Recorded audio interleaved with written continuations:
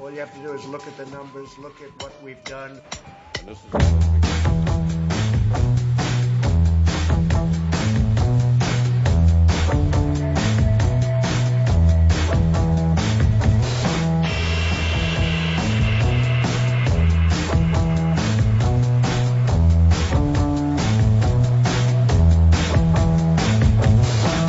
We reject the ideology of globalism, and we embrace the doctrine of patriotism. Not only will this tax plan pay for itself, but it will pay down debt. There are moral and legal obligation questions that I think we'll have to wrestle with as a society. when we as people go wobbly on the truth, we go wobbly on America. All you have to do is look at the numbers, look at what we've done. And this is only the beginning.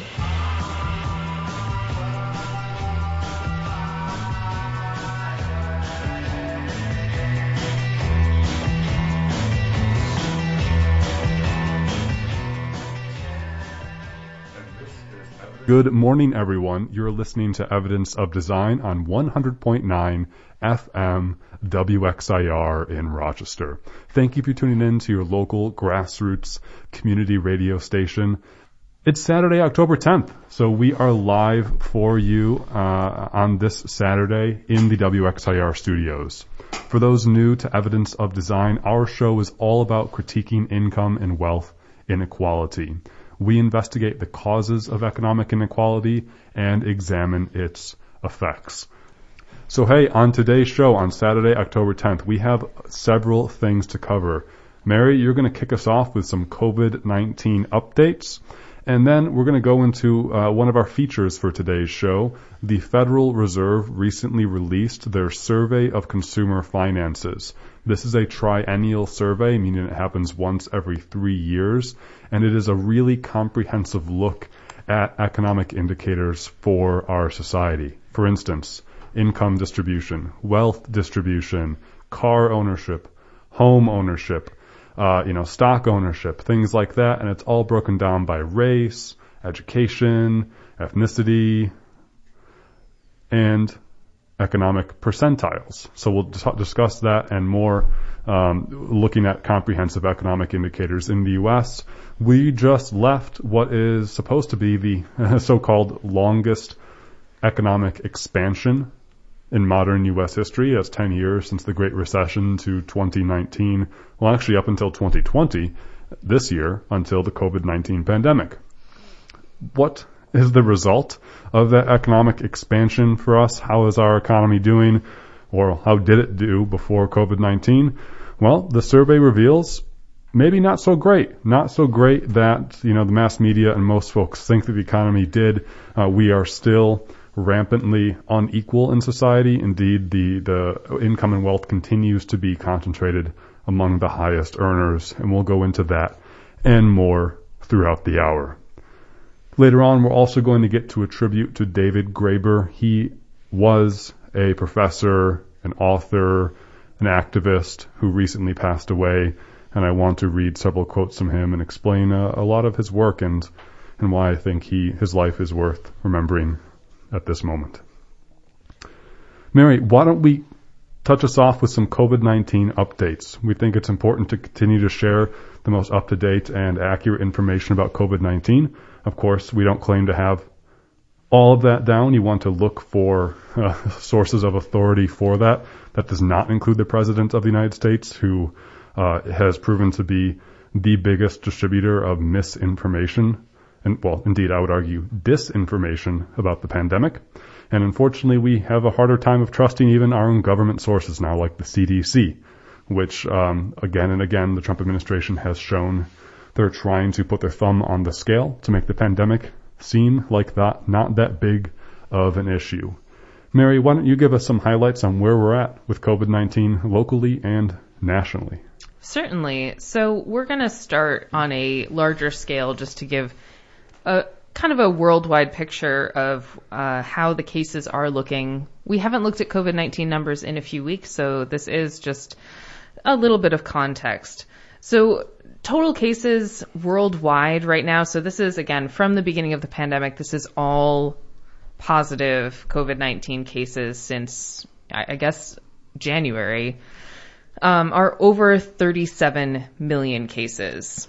The numbers that I have are as of 10 p.m. Friday night, which usually reflects the information from the day before. So this information is as of October 8th to 9th. So new cases October 9th as of 10 p.m. were 358,447 worldwide. Worldwide, over 1 million people have died, and over 27 million people have recovered from COVID-19. So, the majority of people who get COVID-19 are still recovering. However, not a friendly disease to be getting. So, Mary, there's 27 million people who've recovered from COVID and 1 million who've died. That's right. Yeah. And of course, so you would think that is a 1 out of 27 death ratio, but the numbers aren't exact because that's also, not every case is reported. Correct. And also there are still ongoing cases right now of people who have the virus and who've either yet to recover or yet to pass away from it. So we do know, though, Mary, what you said, the vast majority of people who get COVID-19 do recover. However, the disease is far deadlier than the flu, which even itself is very deadly. Mm-hmm. And so, it's still, it's not as casual of a disease as, say, the president would like to argue it is. And the other thing is that of those people who've recovered, we don't know what issues they're being left with. This is a respiratory disease. However, there are many more symptoms than just respiratory issues that come out of it. For example, blood clots are a huge thing, and that's not something that you necessarily know how to keep track of afterwards all the time. So even people who are asymptomatic have the potential for getting blood clots, which can cause issues like aneurysms at the most deadly version later on. So even people who've recovered, there's not, that's not to say those people have fully recovered. Right. They are still alive, and that is certainly a good thing. But we don't know what problems they're going to be facing later on due to this disease. Right. And a lot of folks who've recovered from COVID too also suffer from mental health issues, whether it's the sort of the stress of going through our lives dealing with, a very deadly virus, but also just, something about the virus seems to also increase one's susceptibility to anxiety or depression. Maybe it's just the stress overall, but, we should never discount mental effects either, not just the physiological ones. That's right, Jason. And I'm going to just keep moving with the numbers here. So I'm going to hone in now on the United States. The total cases within the United States are almost 8 million. Again, this is numbers from back to January of reported COVID-19 cases. The new cases as of October 9th are over 60,000. In the United States, over 218,000 people have died, and about 5 million have recovered from the disease. Now, I just want to mention, I know I've mentioned this number before, but as of about July, the CDC was anticipating that about 200,000 people in the United States would die from COVID-19 by December of this year. We're now in mid-October, and 20,000 more than that number have already died, almost 220,000 people, and it's still growing.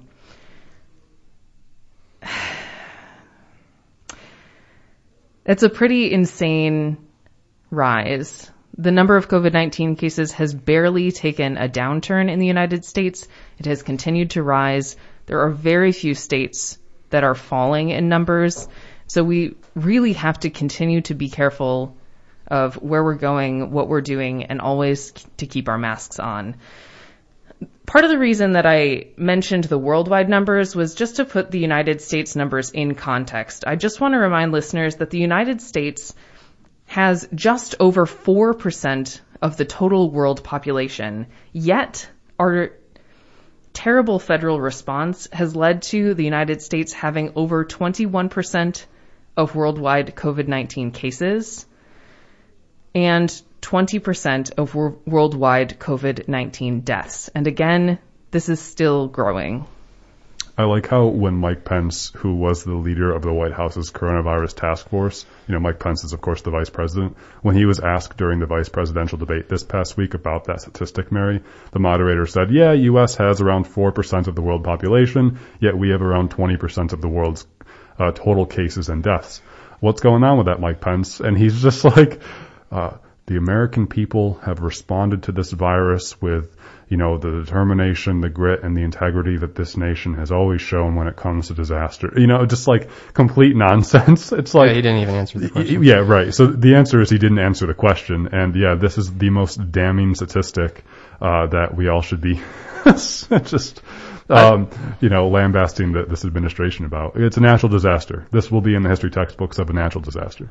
I'd like to point out real quick that, Jason, you mentioned earlier that you would argue that Trump has been the largest source of disinformation concerning the coronavirus. Oh, no, that's a fact, actually. That's actually been published in a Cornell University study in the past week or so. Right. I think it's 28% or something of it's all even of higher, the misinformation. It's like 30-something. Yeah, it's even higher. Really? It's like 37%. 38%. Yeah. Oh, okay. Yeah. Even better. Yeah. So that isn't us just being silly or observing about the president. It is actually part of a study. Yeah. The head of the executive branch of this country and the leader of the free world is the biggest spread of disinformation about the virus that has had the worst effects on the U.S. on the worst effects of the American people as compared to any other wealthy industrialized country. That's no accident. You know why? It's because this administration is completely inept and doesn't deserve to have power, and they should be voted out in November. Yeah. How are we doing locally, though, Mary? Yeah, so locally, I do have a couple points to touch on. Now, Monroe County had been handling the virus quite well, and I think has been throughout the entire duration of its spread here since March. However, it is important to know that Monroe County announced 55 new cases on October 8th, and that is the highest single-day caseload since July 10th, where there were also 55 new cases. So the numbers are starting to grow locally as well, and we really do need to be aware of that. I also wanted to mention that in other local COVID-19 news, there's been a cluster of 19 confirmed positive cases, as well as 2 unrelated cases of COVID-19 at Nazareth College, which is one of the campuses locally that has reopened for the fall semester. This cluster of cases has led to some frustration with the college's response in regards to students living on campus. Nazareth had published a plan initially, with what was going to happen if students needed to quarantine. And that plan stated that students who were able to safely return home should self-quarantine there, and that residential life would assist with quarantine at a hotel off campus or isolation in the guest house on campus for students who are unable to quarantine or isolate at home. However, they strayed a little bit from this plan recently and displaced resident students of the French House, which is a special interest dorm and a cultural center for the Rochester Francophone community. These students were apparently asked to vacate their rooms at very short notice, think day of, to make space for students who needed to quarantine. The students are apparently being put up in a hotel. However, they did have to vacate their own rooms within a few hours. College President Beth Paul released a statement on October 9th, which did not include this change of plan. So just to wrap up, please, I know that I can't make a call out on air, but it is still a good idea to keep wearing a mask, to keep avoiding crowded restaurants and bars and just crowds in general. Still a good idea to keep your high touch, if you have like people that you are spending time with, especially maskless, to keep that to a minimum, because COVID-19 is still here. We still don't have a vaccine, and the numbers are starting to grow again. Right, and most importantly, remember that COVID-19 primarily spreads through respiratory droplets in the air.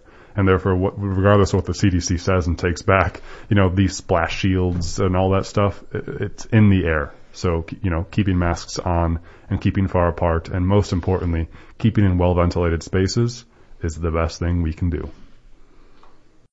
and this is Evidence of Design on 100.9 FM WXIR in Rochester. It's Saturday, October 19th. Give us a call at 585-219-8889. Again, that's 585-219-8889 to share with us how you are doing. We're going to transition now to talk about our feature for today's show. This is the 2019 Survey of Consumer Finances report just released by the Federal Reserve. So the Survey of Consumer Finances is a triennial survey. That means it comes out once every 3 years, and it provides the most comprehensive look at the assets, liabilities, income, and demographic characteristics of U.S. families. It's a very robust look at various economic indicators for our society. The survey started in 1989, and it comes out again once every 3 years. So the most recent survey was in 2016. This survey, the 2019 one that was just released, again comes at the tail end of the so-called longest economic expansion in America on modern record. So again, note also that the survey does not include the economic devastation wrought by the COVID-19 pandemic. So all the things we'll be talking about is data at the end of the so-called longest American economic expansion before COVID-19. So we can take then all of the data and probably see the inequalities and extend them even further, because there's been extensive reporting on how the wealthiest have fared better throughout the pandemic than the poorest. So, what does the survey look at? Again, extensive figures on wealth, income, debt, stock ownership, car ownership, home ownership, and much more. You can look at all of those things and view the mean, the median, the totals, or, interestingly, percent by distribution. What that means is you can take any indicator, let's say income, and analyze it based on things such as education level, family structure, race or ethnicity, or even, as we'll get into right now, percentile of income and percentile of wealth. On this program, we've covered extensively before economic indicators based on percentiles, and just as a brief overview of what a percentile is imagine that you are back in school. Oh, the giddy days of lining up outside for gym class to be picked for a dodgeball team. I was never picked. Jason, is that a sore memory for you? I'm really bringing this up for my own therapy. Yeah. I was, however, in the anecdote I'll use, always the tallest person. I'm a rather vertical person. And so imagine being back in school and, you line up outside of your school building in order of height from lowest to highest. And let's say there's 10 people in your class. So 10 people in your class lined up against the wall from shortest person to tallest person. If you wanted to divide people up into quintiles, meaning 5 equal groups, and if you have 10 people, then you would have 5 groups of 2 people, right? 10 divided by 2 is 5. I think I got that right. Thanks for that math lesson. And so your shortest people, the shortest 2 people would be your bottom quintile. Your tallest 2 people would be your top 2 quintile, your top quintile, so on and so forth. You can do the exact same thing with income and wealth. Imagine if we lined up every single American against your gym class wall, and now instead of ordering us based on height, we ordered ourselves based on our income or based on our wealth. And then we've divided us all into 5 equal groups. Therefore, we get quintiles based on the American population, based on income and wealth. That's how the data works. And so we'll be looking a lot of that going forward.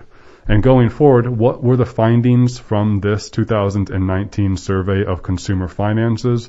Well, quote, except for a small shift in concentration from the top 1% to the remainder of the top 10%, wealth concentration in 2019 was similar to the level seen in 2016 and was near the historic high over the 1989 to 2019 period. Wealth became steadily more concentrated at the top, largely at the expense of the families and the upper middle segment of the distribution. I guess that does support the claim that is often stated of the middle class being killed. It just doesn't say, specifically how. Yeah, we've seen We've seen a hollowing out of the middle class in America. Hollowing out meaning the middle class gets smaller and the bottom classes and the upper classes get larger. So it's true. We have seen more wealthy people in the U.S. over the past several decades. We've also seen more poor people in the U.S. at a much larger number and percentage. And so, let's look specifically at some of the examples here. The wealth distribution in the United States. And wealth means your assets minus your debts. All of the stuff you own minus all of the stuff that you owe.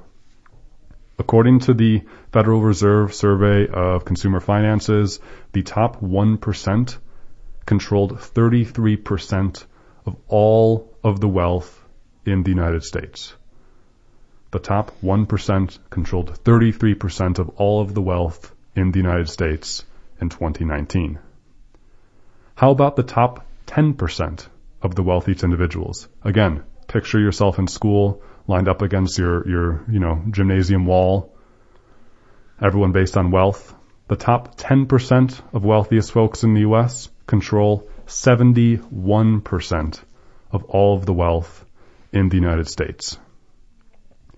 How about the bottom 50%? What about half of America? How about the poorest half of America? All 165 million people.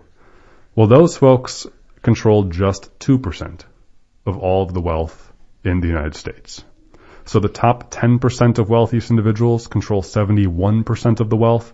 The bottom 50% of individuals in America control 2% of the wealth.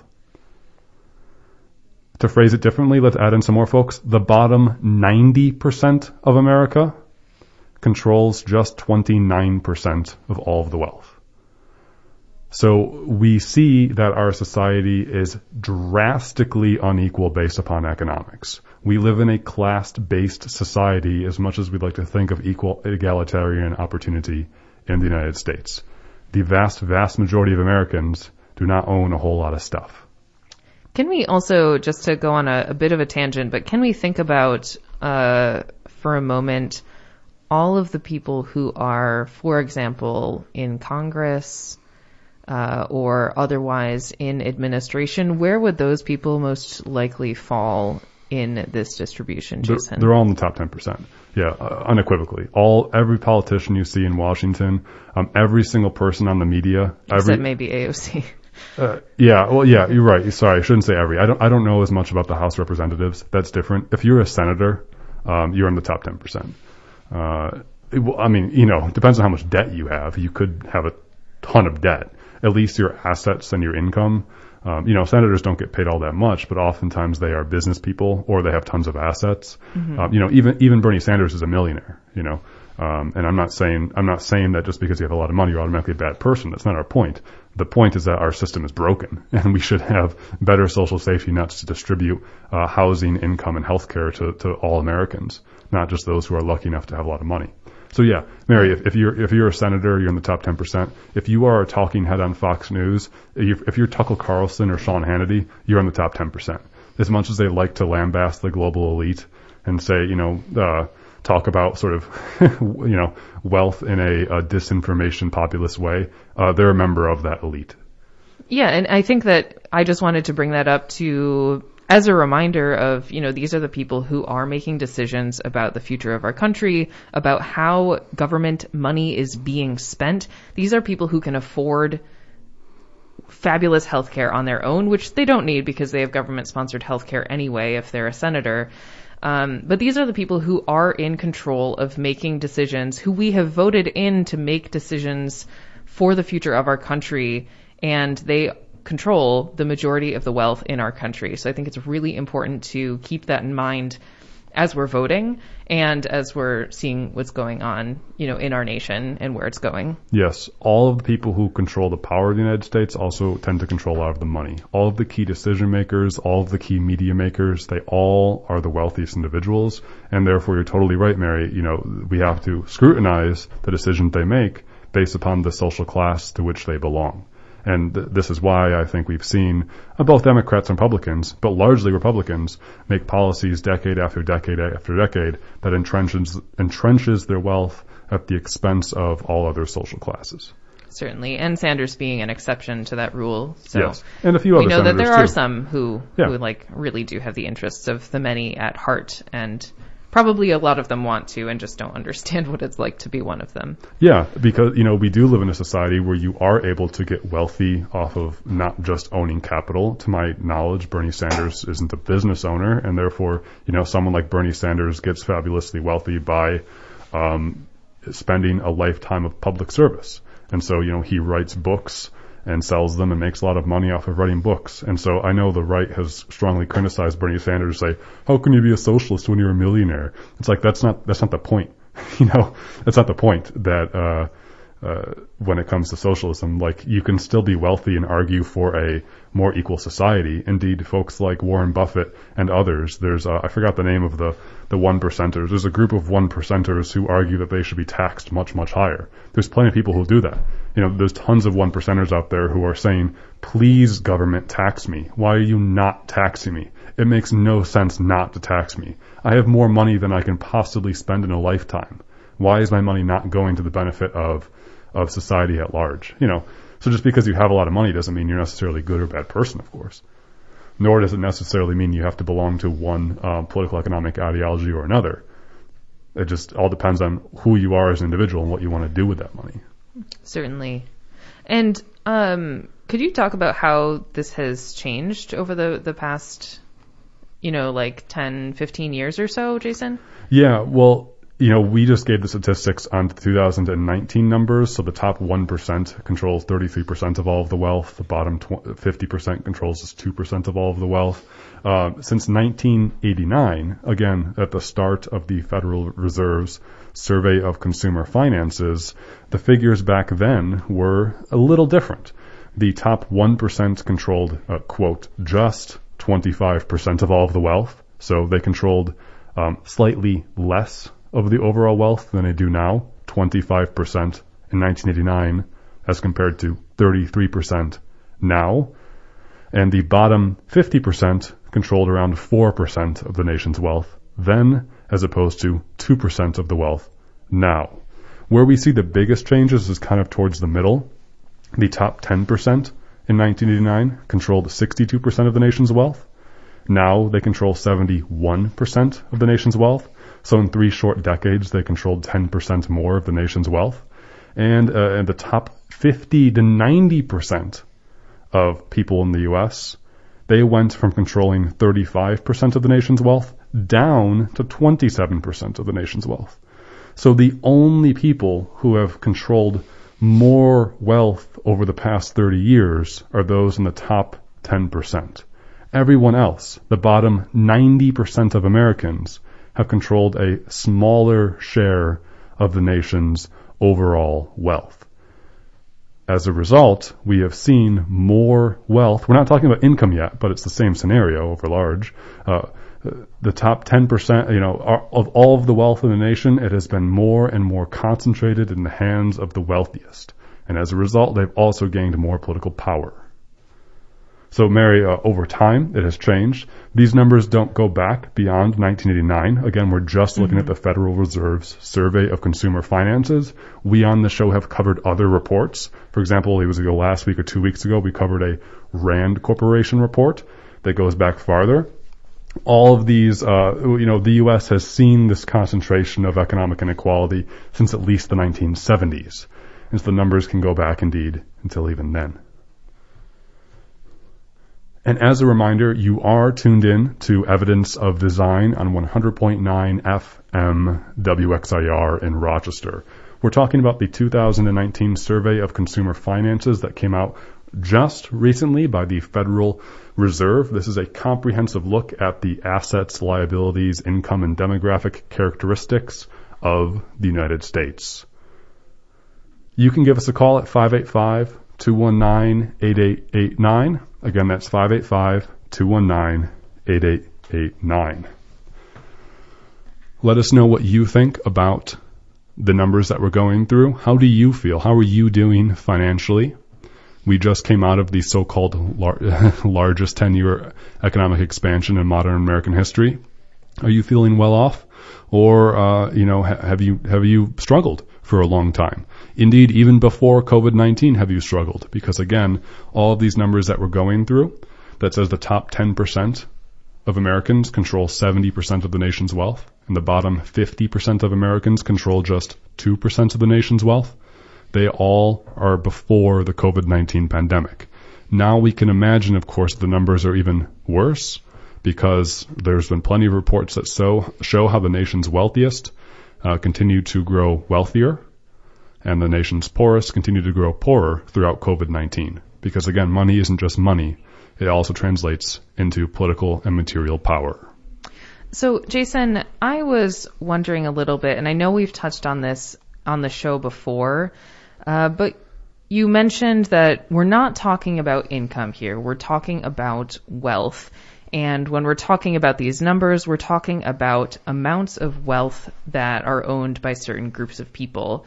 Could you go a little bit into what wealth means within these numbers and versus what income means if you're going to be talking about income?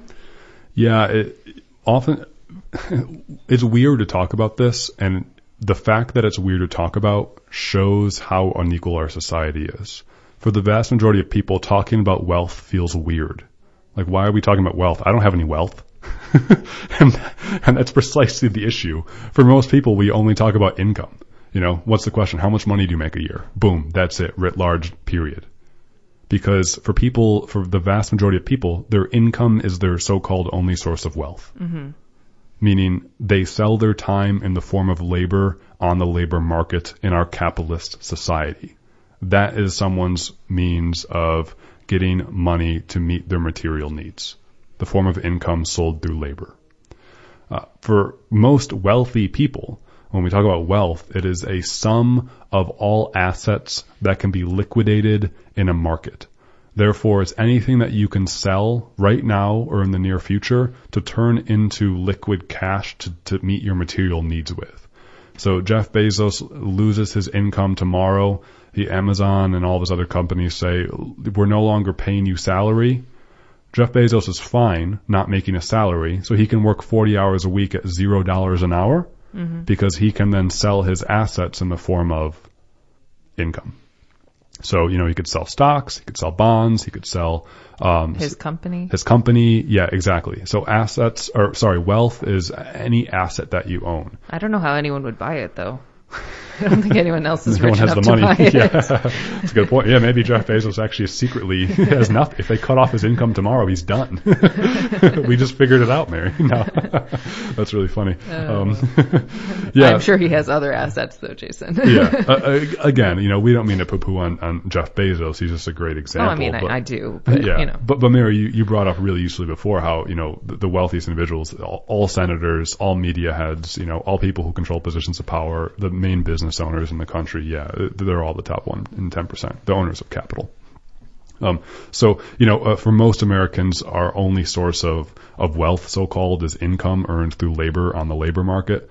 Otherwise, we have like cars and homes, but they're nothing. Cars and homes are a drop in the bucket when we're talking about actual wealth distribution in the United States. Cars and homes are negligible when it comes to actually meeting one's material needs for the vast, vast majority of Americans.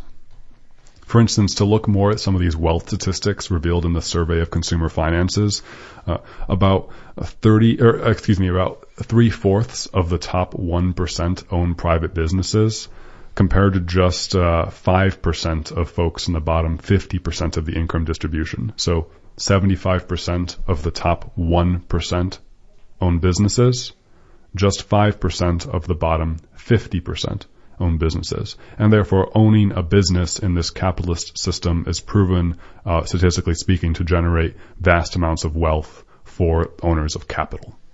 So if you're lucky enough to own a private business, that means you are more likely to have more and more wealth. It's not just owning stuff. It's not just the hard work of making your own business. It's also wealth transfers intergenerationally. 1/2 of all of the total intergenerational transfers of money go to the wealthiest individuals. For instance, the top 1% in America, they are expected to inherit close to $1 million. I'm sorry, is that each, or how does that? Yeah, so what do you mean? if you're born into a family of the top 1%, you're expected to inherit $1 million at least. That's just on average. Okay. Yep. The bottom 50%, what can in theory most Americans, 50% isn't most, but what can the bottom 50% of Americans expect to inherit? It's less than $30,000.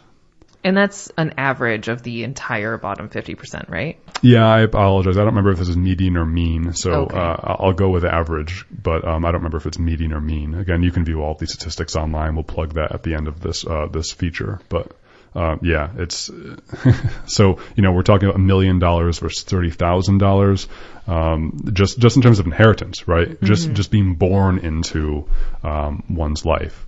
So we don't all start equally, of course. And lastly, in terms of wealth, there's a million other statistics we could go into. But in terms of stock ownership, the media and politicians, Donald Trump in particular, loves to talk about how the stock market is doing. The stock market means nothing for almost most of Americans. Only 53% of families own stocks in the U.S. Just over half of Americans own stock then. And that's just any stock. So someone could have like $2 in the stock market, and that would still count towards that, correct? To my knowledge, yep. But it's not just, hey, if you own stocks, the vast, vast, vast majority of stock wealth is concentrated in the hands of the top 10%. The median stock ownership, think of your line in gym class again. Median is the person right in the middle. The median stock ownership in the United States is $40,000. So half of stock owners have less than $40,000 in ownership. Mary, this could be penny stocks, 2 shares of a penny stock. Sure. Whereas the mean stock ownership, the average stock ownership, is $370,000. So when the mean is so much larger than the median, it means there's an upper tail skew in the numbers. It means the wealthy control that much more. You could have a lower tail skew where the lower classes own most, or you could have an upper tail skew. All of our economic figures in the U.S. are upper tail skewed. So the mean is so much more. So, when we really talk about stocks, when you hear WXXI and all these other news programs talk, at the top of the hour broadcast the stock wealth, there's no accident of that. It's because the wealthy elite have stocks reported on as often as the weather. Literally, if you listen to a news report, you hear, oh, today's sunny, 55, and also the Dow Jones is up 7 points. It only matters to the wealthiest of Americans. Yeah, I've never really known what that means when listening. It's just like, it is meaningless if you don't have stocks. Right. And, Mary, Matt, and I, we're all a member of the bottom 50% here when it comes to wealth.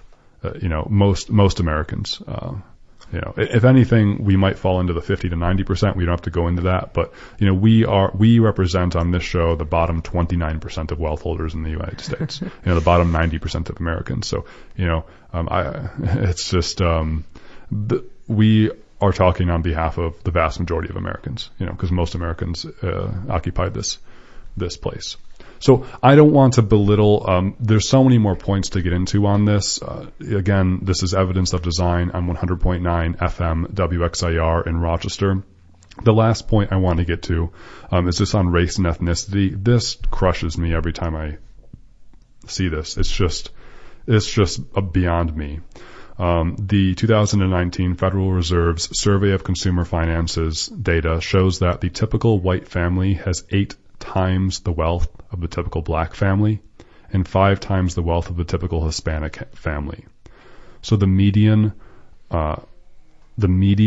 wealth for black families is just 15% of that of white families. For instance, the median wealth for white folks under 35 is $25,000. The median wealth for black folks under 35 is just $6,000. The median wealth for white families over 55 is $320,000. the median wealth for black families over 55 is $53,000. It's just astronomically far apart. That really, really hits home the point you mentioned earlier about intergenerational wealth and how, like, having a family that's wealthy or being born into a family that's been able to gain wealth over multiple generations really, really makes a difference in where you are now, no Yes. matter what your parents have done or your grandparents have done. Like, wealth is something that is built over generations. Yep, absolutely. And this is why there's talk of reparations and systemic racism, because that's perhaps a good policy idea, and because racism actually does exist systemically. So we see it And manifested in no small way. In no small way, yeah. And it's writ large manifested in our economic system and, of course, political system. So to end with a quote from the Survey of Consumer Finances. Remember, again, we just left the decade-longest American expansion on record. The quote is, despite growth over the last two surveys, meaning 6 years from the, 9 years from the Survey of Consumer Finances, So despite growth over the last several surveys, the typical white family and the typical black family have yet to recover to their pre-Great Recession levels of wealth. Folks, this was the thesis to starting this radio show, Evidence of Design, was that Donald Trump was elected in 2016 because our political parties, including Barack Obama and the Democratic Party, and especially George W. Bush and the Republican Party, failed to respond adequately to the Great Recession. The Great Recession eviscerated millions of jobs and wealth for Americans that did not deserve to be punished by the economic system that collapsed because of the greed of Wall Street. And therefore, Donald Trump was able to be elected because there's millions of ignorant Americans out there who have been lied to by the Republican Party for decades to think that Republicans are better in economics than Democrats. And this is the reason why Donald Trump is president. And the reason is because our political parties have failed to respond as they should to our economic problems. Just the truth about being good at economics. I think that they are very good at economics for the people they want to be good at economics for. Yeah, well, those in power, certainly. Yeah, the Republicans are masters at economics. We are living in class warfare all the time, except the class warfare is only being fought by one side. The wealthy are masters at fighting the class warfare, and they know they're fighting class warfare. The wealthy know that America is not equal. The wealthy know there's not equality of opportunity. The wealthy know that classism exists. The wealthy know that Marxism is a real thing. They just are the only ones fighting that war. And they hoodwink the poor into thinking that it either doesn't exist or they don't have power to affect change. And therefore, the class warfare is only being fought by one side. And they're winning because of it. And this is the reason why Donald Trump is president in our theory, and this is why we have the show Evidence of Design, to elucidate the causes and effects of economic inequality. And this is Evidence of Design on 100.9 FM WXIR in Rochester. Saturday, October 10th, give us a call at 585-219-8889. Again, 585-219-8889. Mary kicked off the show by giving us an update of COVID-19 facts and figures nationally and locally. Then we just went through our feature of the Federal Reserve's recently released 2019 Survey of Consumer Finances. If you Google Fed, SCF, or Survey of Consumer Finances, it will pop up for you. I highly recommend playing around with their charts, tables, figures. It's really intuitive, and it's really fascinating to see all of the different things you can play around with and see. And you'll learn a lot, I think. Let's end the show now with a tribute to David Graeber. It just came to my attention this week that David Graeber passed away around a month ago. He was a author, professor, activist, and anarchist. I read a lot of Graeber's work several years ago and followed him in the news and found a lot of his work to be inspiring. And I think he passed away around the age of 59 of so-called natural causes. He is the author of several works, most recently Bullcrap Jobs, A Theory, And Bullcrap is the real title of that is More Colorful Version of Bullcrap. So he's the author of that most recent work. He's also the author of The Utopia of Rules on Technology, Stupidity, and the Secret Joys of Bureaucracy. He's the author of Debt, The First 5,000 Years. That's probably his most famous work. And I want to just end the hour by reading a few quotes of his. So from his 2000 book, Are You an Anarchist? The Answer May Surprise You, David Graeber wrote, "Every time you treat another human being with consideration and respect, you are being an anarchist. Every time you work out your differences with others by coming to a reasonable compromise, listening to what everyone has to say rather than letting one person decide for everyone else, you are being an anarchist. Every time you have the opportunity to force someone to do something, but decide to appeal to their sense of reason or justice instead, you are being an anarchist. The same goes for every time you share something with a friend, or decide who is going to do the dishes, or do anything at all with an eye to fairness." He later goes on to write, "Anarchists are simply people who believe human beings are capable of behaving in a reasonable fashion without having been forced to." Another quote that sticks out to me from David Graeber, this is from his The Utopia of Rules on Technology, Stupidity, and the Secret Joys of Bureaucracy. And he writes, "In contemporary industrialized democracies, the legitimate administration of violence is turned over to what is euphemistically referred to as criminal law enforcement, particularly to police officers. I say euphemistically because generations of police sociologists have pointed out that only a very small proportion of what police actually do has anything to do with enforcing criminal law, or with criminal matters of any kind. Most of it has to do with regulations, or to put it slightly more technically, with the scientific application of physical force, or the threat of physical force to aid in the resolution of administrative problems. In other words, when they spend most of their time enforcing all those endless rules and regulations about who can buy or smoke or sell or build or eat or drink, police then are bureaucrats with weapons."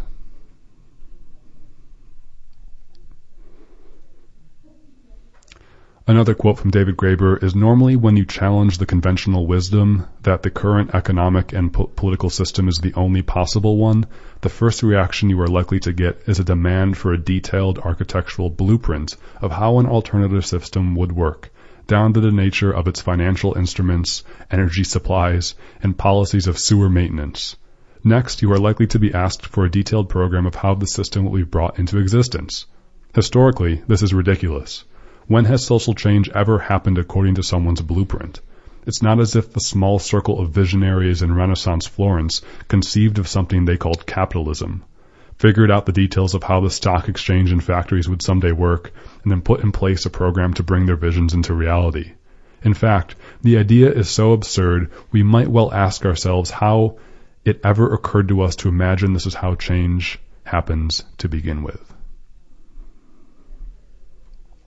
And the last quote I want to end with by David Graeber, this is from his book, Debt, The First 5,000 Years.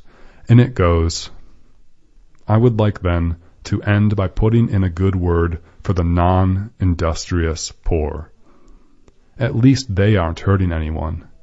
Insofar as the time they are taking time off from work is being spent with friends and family, enjoying and caring for those they love, they're probably improving the world more than we acknowledge." Indeed, rest in peace, David Graeber. You can find out more of his work online by Googling his name.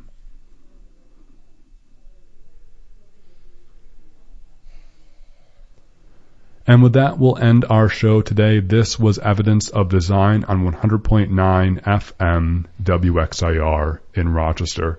Thank you for tuning in and supporting your local grassroots radio station.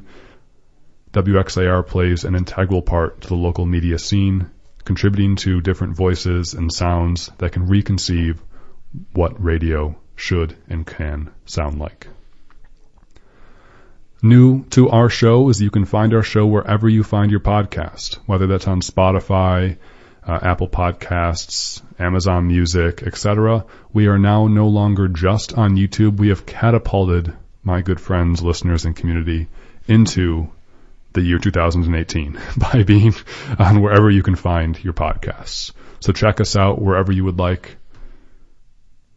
All of our past episodes are there. Well, they're all on YouTube right now, and only the most recent ones are on anywhere else you can find your podcast. Stay tuned for the Esquire Hour. They're up next and always put on a great show.